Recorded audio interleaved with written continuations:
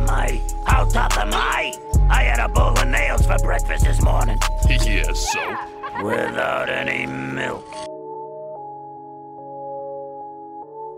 Greetings, Nailers fans, and welcome into another exciting episode of The Toolbox. I'm your host, DJ Abasella, and I have so much information, I don't know how I got it all into one show, but here's a little teaser of what's coming up on this week's program. The Nailers have announced 8 player signings for the upcoming season, bringing the total up to 16. We're going to talk goaltending within the Central Division, as one of the Central Division teams added a new affiliate this week, and there's an impact as that team could also receive a goaltender from its NHL/AHL teams. There are 2 more of our alumni from Thunderbirds and Nailers in the ECHL's top 30 players of all time. We'll chat with the voice of the Pittsburgh Penguins, the TV broadcaster Steve Mears, as the Penguins open up their prospect camp with a game on September 7th in Buffalo, and then the first preseason game, wow, this is coming on quick, September 18th also on the road against the Buffalo Sabres. And for our Where Are They Now segment, this is a really cool one, as we will take you to the big screen and tell you which former Nailer is doing some dangerous things in the movies. All right, I know that fans have certainly been looking forward to seeing more signings coming out this summer and looking to see how this 2018-19 Nailer roster will continue to take shape as we make our way towards the fall and the preseason, which is right around a month away. And certainly a lot of work has been done, as the Nailers recently have announced 8 more player signings. And as I mentioned in the opening, that takes the summer total to 16, which is a breakdown of 8 forwards, 7 defensemen, and 1 goaltender. So we'll go straight in order of how they were announced. We'll start with the 4 defensemen, and the first 2 are 2 that we saw at the end of last season when they finished their college careers and began their pro careers here in Wheeling. First off is Matt Apt, who in 12 games with the team put up 1 goal, which was scored in his debut against the Reading Royals, also had 5 assists for 6 points. Matt, if you've seen him in person, he has a large frame. He's 6'4", 180 pounds. And when you see a tall defenseman, one of the first things that goes into your mind is that he is a shutdown D-man. But at the same time, with those 6 points in 12 games, we also saw some offensive upside out of Matt. And I'm really excited to see him in his first pro season, his first full pro season, and what he can do. Because, man, if we can continue to see that strong offensive upside and match it with a very good defensive game, he could really turn out to be a valuable part of this blue line and could potentially even see games at a higher level. So Matt Apt is back in the fold once again, and of course he came out of RIT, was the school that he attended before turning pro in the spring. Our second returning defenseman is Ayrton Valente, and he had a goal, 3 assists, and 4 points in 11 games. Fun story with Ayrton is a Division III player out of SUNY Plattsburgh, and that's one where I think especially for those Division III players, they have to work that much harder. Not to say that Division III is necessarily a step down, but certainly you're used to seeing those top Division I programs, and was really awesome to see what Valente was able to do in those 11 games. I thought he was very mobile, he can move the puck, and the play that I especially enjoyed with Ayrton was his first career assist, which came in his pro debut in Manchester when he had the puck at the blue line, and he kind of hesitated, drew the defenseman or the forward who was playing up front along with him, and that helped to open up a passing lane to one of his teammates on the right side of the net for what turned out to be a really easy tap-in goal. But it would not have been that easy if it weren't for Ayrton really being patient, surveying the situation, and being able to make a nice play to set it up. So Matt Apt, Ayrton Valente, both into the fold once again for a second year as a Nailer, but both will still be considered as rookies, as they did not hit the 25 games in order to qualify to remove that rookie tag. 2 new faces on the blue line and 2 more rookies for you. First is Brian Diffley, who checks in at 6'2" and 184 pounds, which is relatively average size when you look at defensemen around the ECHL. His numbers indicate more of a defensive defenseman as he came out of Boston University, but one of the things I really appreciate out of Diffley was that his plus-minus was in the positives for all 4 years that he was at school. And in talking with Mark Dennehy, who was the coach who originally signed Diffley, obviously now Mike Bavis will inherit Diffley and will certainly be looking strong at him during training camp, both Diffley and Bavis coming from Boston University, but said that skating is one of Diffley's strengths, and Diffley also played in a lot of big games at school, 4 straight years in the NCAA National Tournament, including an appearance in an NCAA National Championship game with the Terriers. Final defenseman signing for this stretch is Josh Couturier, similar size as Diffley at 6'2" and 189 pounds.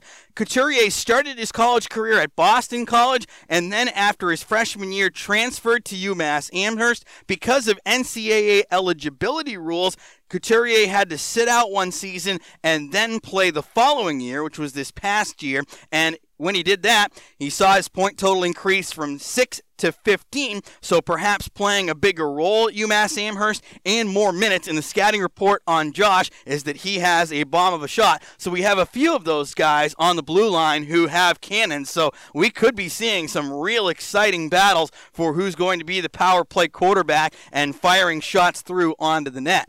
Now we shift our attention to the forwards, which was the second group of 4 that we announced. First of all, one of the players you saw last season, and that is Andrew Schmidt, had 3 assists in 10 games as an Ailer, brought some nice energy when he was on the ice, and I thought he did well playing a simple type of a game. We saw some creativity, and if I were a betting man, I bet that he had the opportunity to do more here than he may have been able to do in Indy earlier in the season, so looking to see Schmidt take another step forward in his career. His first year was spent entirely in the SPHL, and then last year entirely in the ECHL, so looking again to continue to develop him and get better and better things out of Andrew Schmidt going forward as he comes back for his second stint with the Nailers. Second forward was Tyler Bird, who is a big forward at 6'2" and 200 pounds. First thing you think when you hear those numbers is a type of a power forward, and he showed steady improvement at Brown University, finishing strong and durable. Wow. Only missed 4 games during his entire college career, and those were as a freshman, so perfect attendance as a sophomore, a junior, and a senior for the Brown Bears. He's a former NHL draft pick by the Columbus Blue Jackets, so there's definitely something there that attracted people in the high levels of the hockey community. And something to think about too, and I talked about this earlier this summer when we were talking about Cornell, is that Brown was 55th out of 60 teams in NCAA Division I hockey in goals scored in back-to-back years. So when you look at the numbers, don't freak out, and also understand the type of a team he was on, and this is not to dump on Brown whatsoever, but you look at it as an opportunity for him with better players around him to really elevate that game as he turns pro. So I'm excited to see what Tyler Bird is going to bring forth in his first season as a pro. Another rookie signing was Brian Seenerth, normal size, 6 foot even, 185 pounds, and his senior year took off at Mercyhurst University up the road in Erie, Pennsylvania. That was certainly his best year of college hockey. 10 goals, 16 assists, and 26 points in 33 games, and you hope that he builds on that as he makes the jump into the pro game for his rookie year coming up here in the fall. And then the last signing, and this is a real neat one, Yushiro Hirano, who is going to be the second Japanese player in Wheeling hockey history. The first was Hiroyuki Miura, who played 6 games the Wheeling Thunderbirds in 1993-94, and Hirano has been in North America before. He played a year for Youngstown in the USHL under former Nailers assistant coach John Wroblewski. Last year played in Japan and Sweden, and he's also attended development camp with the San Jose Sharks and a prospect camp with the Chicago Blackhawks. So Hirano has had NHL eyes on him before, and the scouting report on Yushiro is that he has a very strong shot. So I am very excited to see what he is going to bring to the table when training camp begins the first week of October. Training camp is going to be a blast, and this is going to be my 8th season with the organization, and I think this is the one that I'm most excited about, where you already have 16 players signed. There's going to be even more from Nailers head coach Mike Bavis, plus you're going to have the trickle-down from the American Hockey League and the National Hockey League contracted players in the organization. There are going to be some dynamite competitions, whether it's during those first couple of days of training camp, whether it's in the 2 preseason games. It's going to be a ton of fun to watch and to see who the true best players are that we'll be able to have to advance and make that opening night roster. And you look at it as an example. On defense, you have 7 defensemen already signed: Titcomb, Carter, Fick, Diffley, Couturier, Apt, Valente. And then you also have the potential of maybe even 4 from Wilkes-Barre Scranton. We've talked about it throughout the summer. The likes of Spinozzi, Masonius, Burks, and Austin. That gives you 11. You usually don't carry much more than 8. So that just gives you an example of some of the battles that we're going to be seeing that first week of October during training camp, to see who is able to make the opening roster for October 13th when the Nailers visit the Norfolk Admirals. Also, speaking of preseason and training camp, we have announced the preseason schedule, and once again on tap is a 2-game weekend series with the Cincinnati Cyclones. It is a home-and-home series. The first game will be on Friday, October 5th at Westbank Arena, starting at 7:05, and then the back half of it is Saturday, October 6th, 7:35 at US Bank Arena in downtown Cincinnati. We play these guys in preseason pretty much every year. This will be the 5th year in a row. There was one gap year in 2013-14 when Cincinnati decided that a trip to Alaska was exactly what the doctor ordered for the preseason, and hey, ended up working out to appearance in the Kelly Cup final the following spring. So who's to criticize that? But certainly nice to have our yearly tradition with the Cyclones, who we will play 8 times head-to-head as well during the regular season.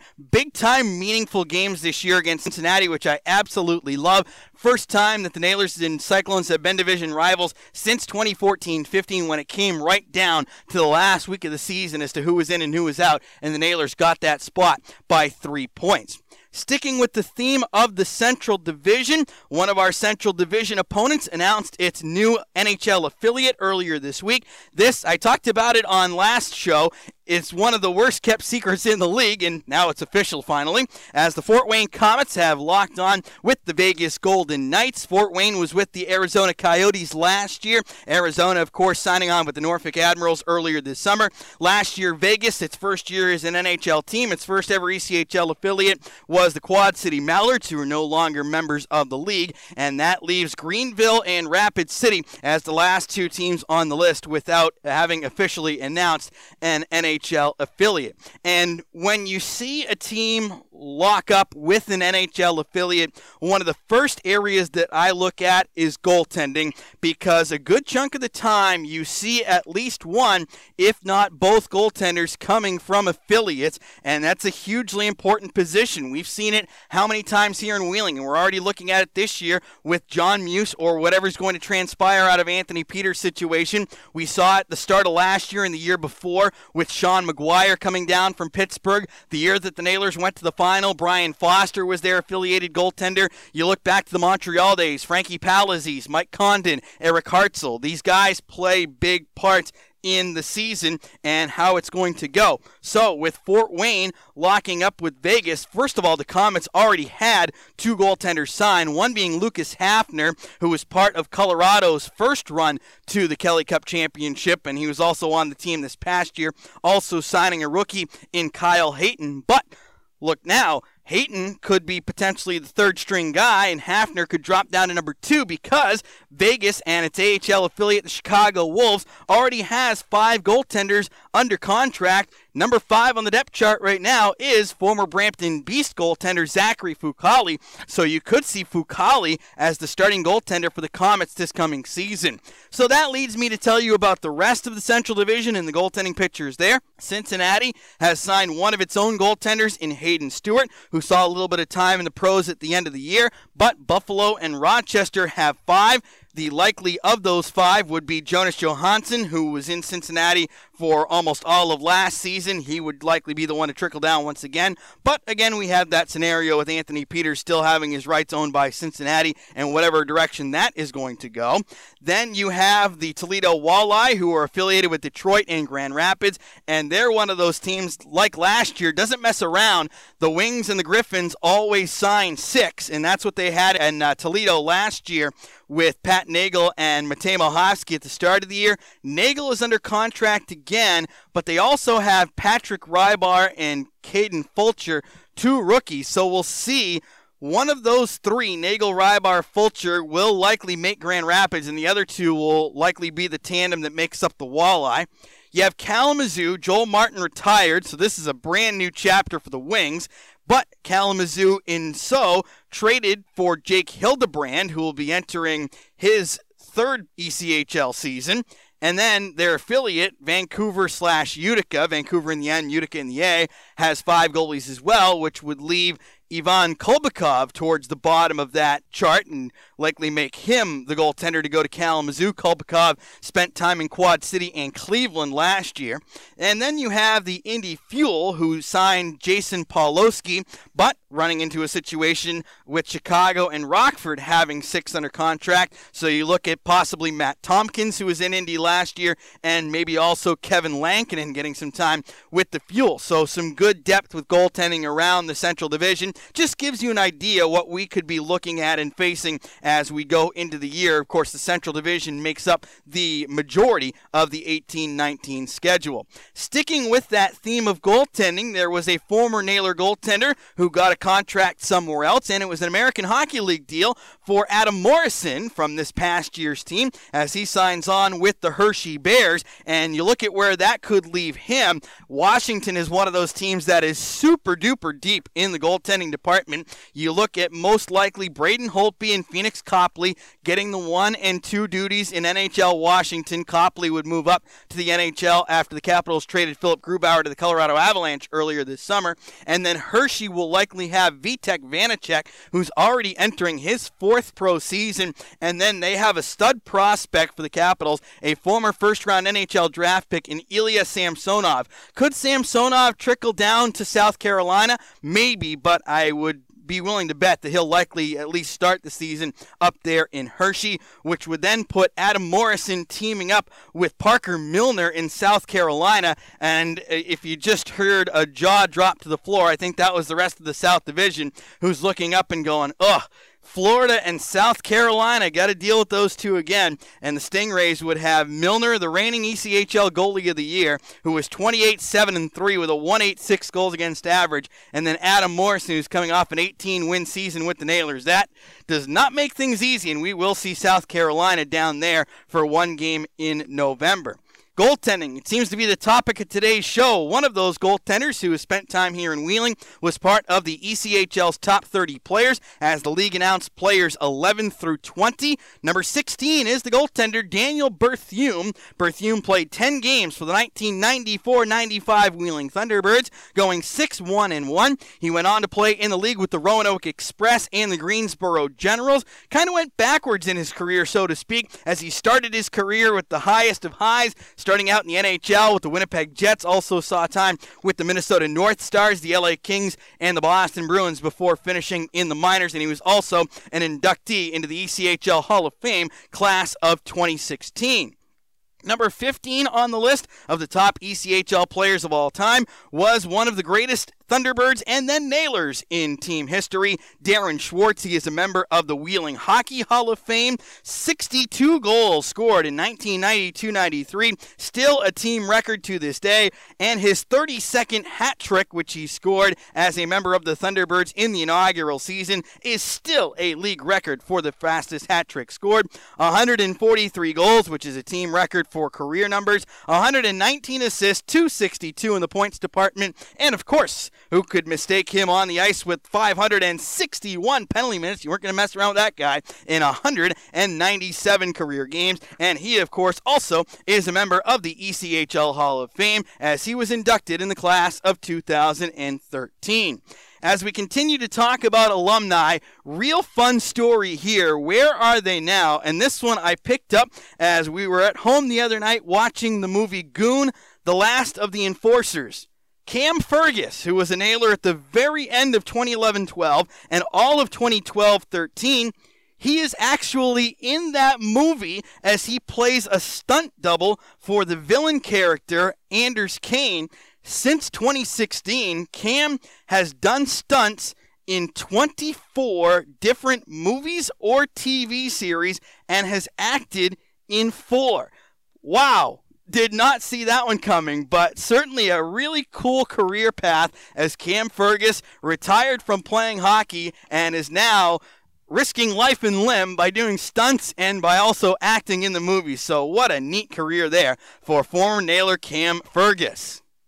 We talked about it earlier in the toolbox, how NHL training camp is literally less than a month away now, and what a great time to talk about the Pittsburgh Penguins, our NHL affiliate, for the 21st year in a row, and it's their television broadcaster, Steve Mears. Mearsy, thanks so much for spending some time with me today. This summer, a little bit longer than maybe the last couple. How is everybody in Pittsburgh? Are they chomping at the bit to get out there and get ready to try and reclaim that Stanley Cup?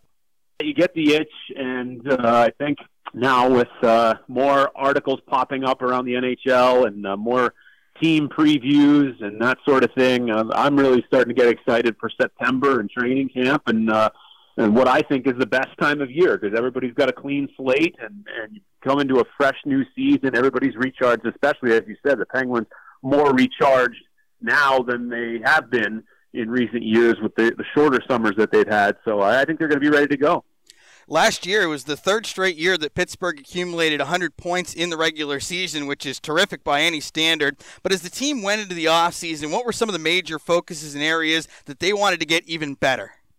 Yeah, I think the word you kept hearing was depth over and over again from Jim Rutherford and Mike Sullivan, and just trying to get deeper in some key positions. And one of them, of course, was defense. They go out and acquire Jack Johnson. I really liked that move. I know there was some criticism. Some fans weren't too happy with it. But when you look at the market for defensemen who are out there with experience and good puck movers, he was one of the better names that was available. It was not a deep market for defensemen this year in free agency. So a guy that's affordable, not that old, and has the connection with Jim Rutherford from Carolina, with Sidney Crosby from prep school. He played at the U.S. National Development Program with Phil Kessel. It's just a lot of familiarity.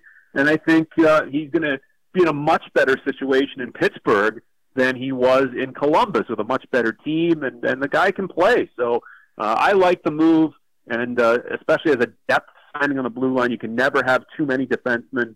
So that was important. And also at center, one of the most important positions, and getting depth at center, and that's exactly what Jim Rutherford did with the signing and the reacquisition of Matt Cullen, and now the Penguins, who were already arguably the deepest team at center, are just absolutely loaded now. When you think about Crosby, Malkin, Brassard, Riley Sheahan, Matt Cullen, they had Derek Grant to provide some depth as well. That you have to be really excited about. If you're a Pens fan and you know that even if in the event of an injury, and we know injuries happen all the time, that the center position is absolutely covered, not just 1, 2, 3, but 1, 2, 3, 4, 5, and even 6. They've got so many solid centers that they can rely upon in different roles. And as you go down into that depth chart a little bit more, even with the superstars on the roster who never change year in and year out, obviously Crosby and Malkin are at the top of that list, Pittsburgh still does an outstanding job of developing young impact players who are able to jump in and contribute in a big way. Who are you looking at this year as some of those young guns that could maybe play a part and get some big NHL minutes this year, or maybe down the road in a year or two? Well, the name he was mentioned in Jim Rutherford's year-end press conference as a guy who was going to be an NHL player and was going to get a huge NHL opportunity this year is Daniel Sprong. I mean, he's been talked about for a long time, that brief stint in the NHL a few years ago, and had some time at the NHL level last year and did okay. I think meaning management, wanted to see more of a well-rounded game from him, wanted him to work on some of the defensive aspects and compete level and defensive parts of his game. Those little details, which everybody has to figure out at some point if you want to make it to the NHL and be a consistent NHL player, I think he really worked on it. He had a tremendous year in Wilkes-Barre and now is putting in the work in the offseason, so he's going to have an outstanding chance, I think, from day one of training camp. I don't know where exactly he's going to fit on that depth chart, but he's going to be in the mix for a top 6, top 9 forward role. And for me, I'm really curious to see how he responds. He's got that incredible shot. Daniel Sprong is a name to watch out for. And another one is Zach Aston-Reese. I was really impressed by him with the brief stint that he had at the NHL level last year. He got the call up, just a guy who can play just about any role. He's got some skill where he can play in a top 6 role, but he also has the grit, and he can play on a checking role and be a real physical presence.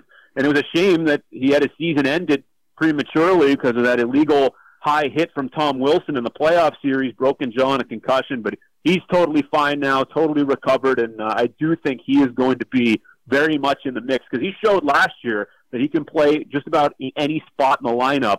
And he's only going to get better and better as he gets more experience in the NHL. So that's a name for me we could be seeing a lot of as far as a young guy who's earned an opportunity. Zach Aston-Reese would be one of them.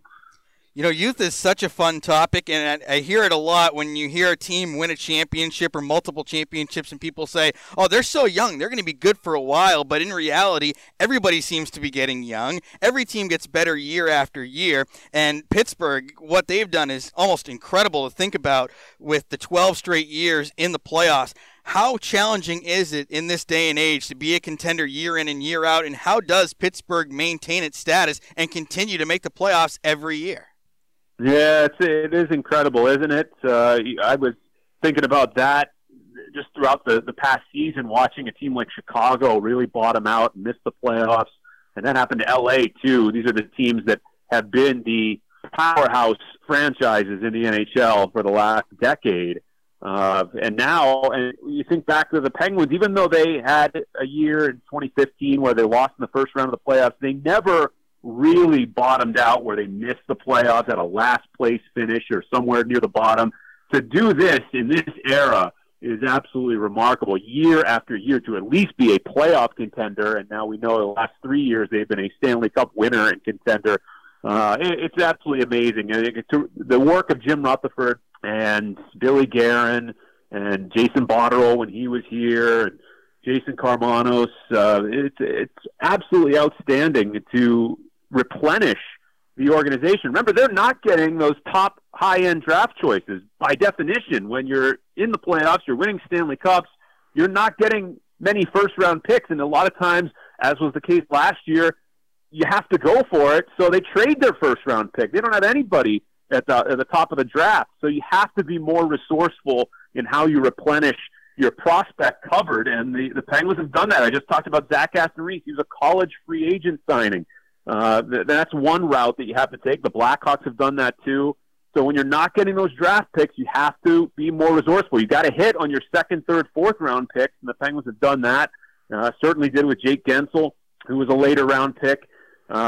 So you have to be able to hit on those draft picks and also find other ways to develop young talent. The Penguins have done that, and it's just everybody deserves credit, from Mario Lemieux and Ron Burkle all the way on down. It's just a top-notch organization.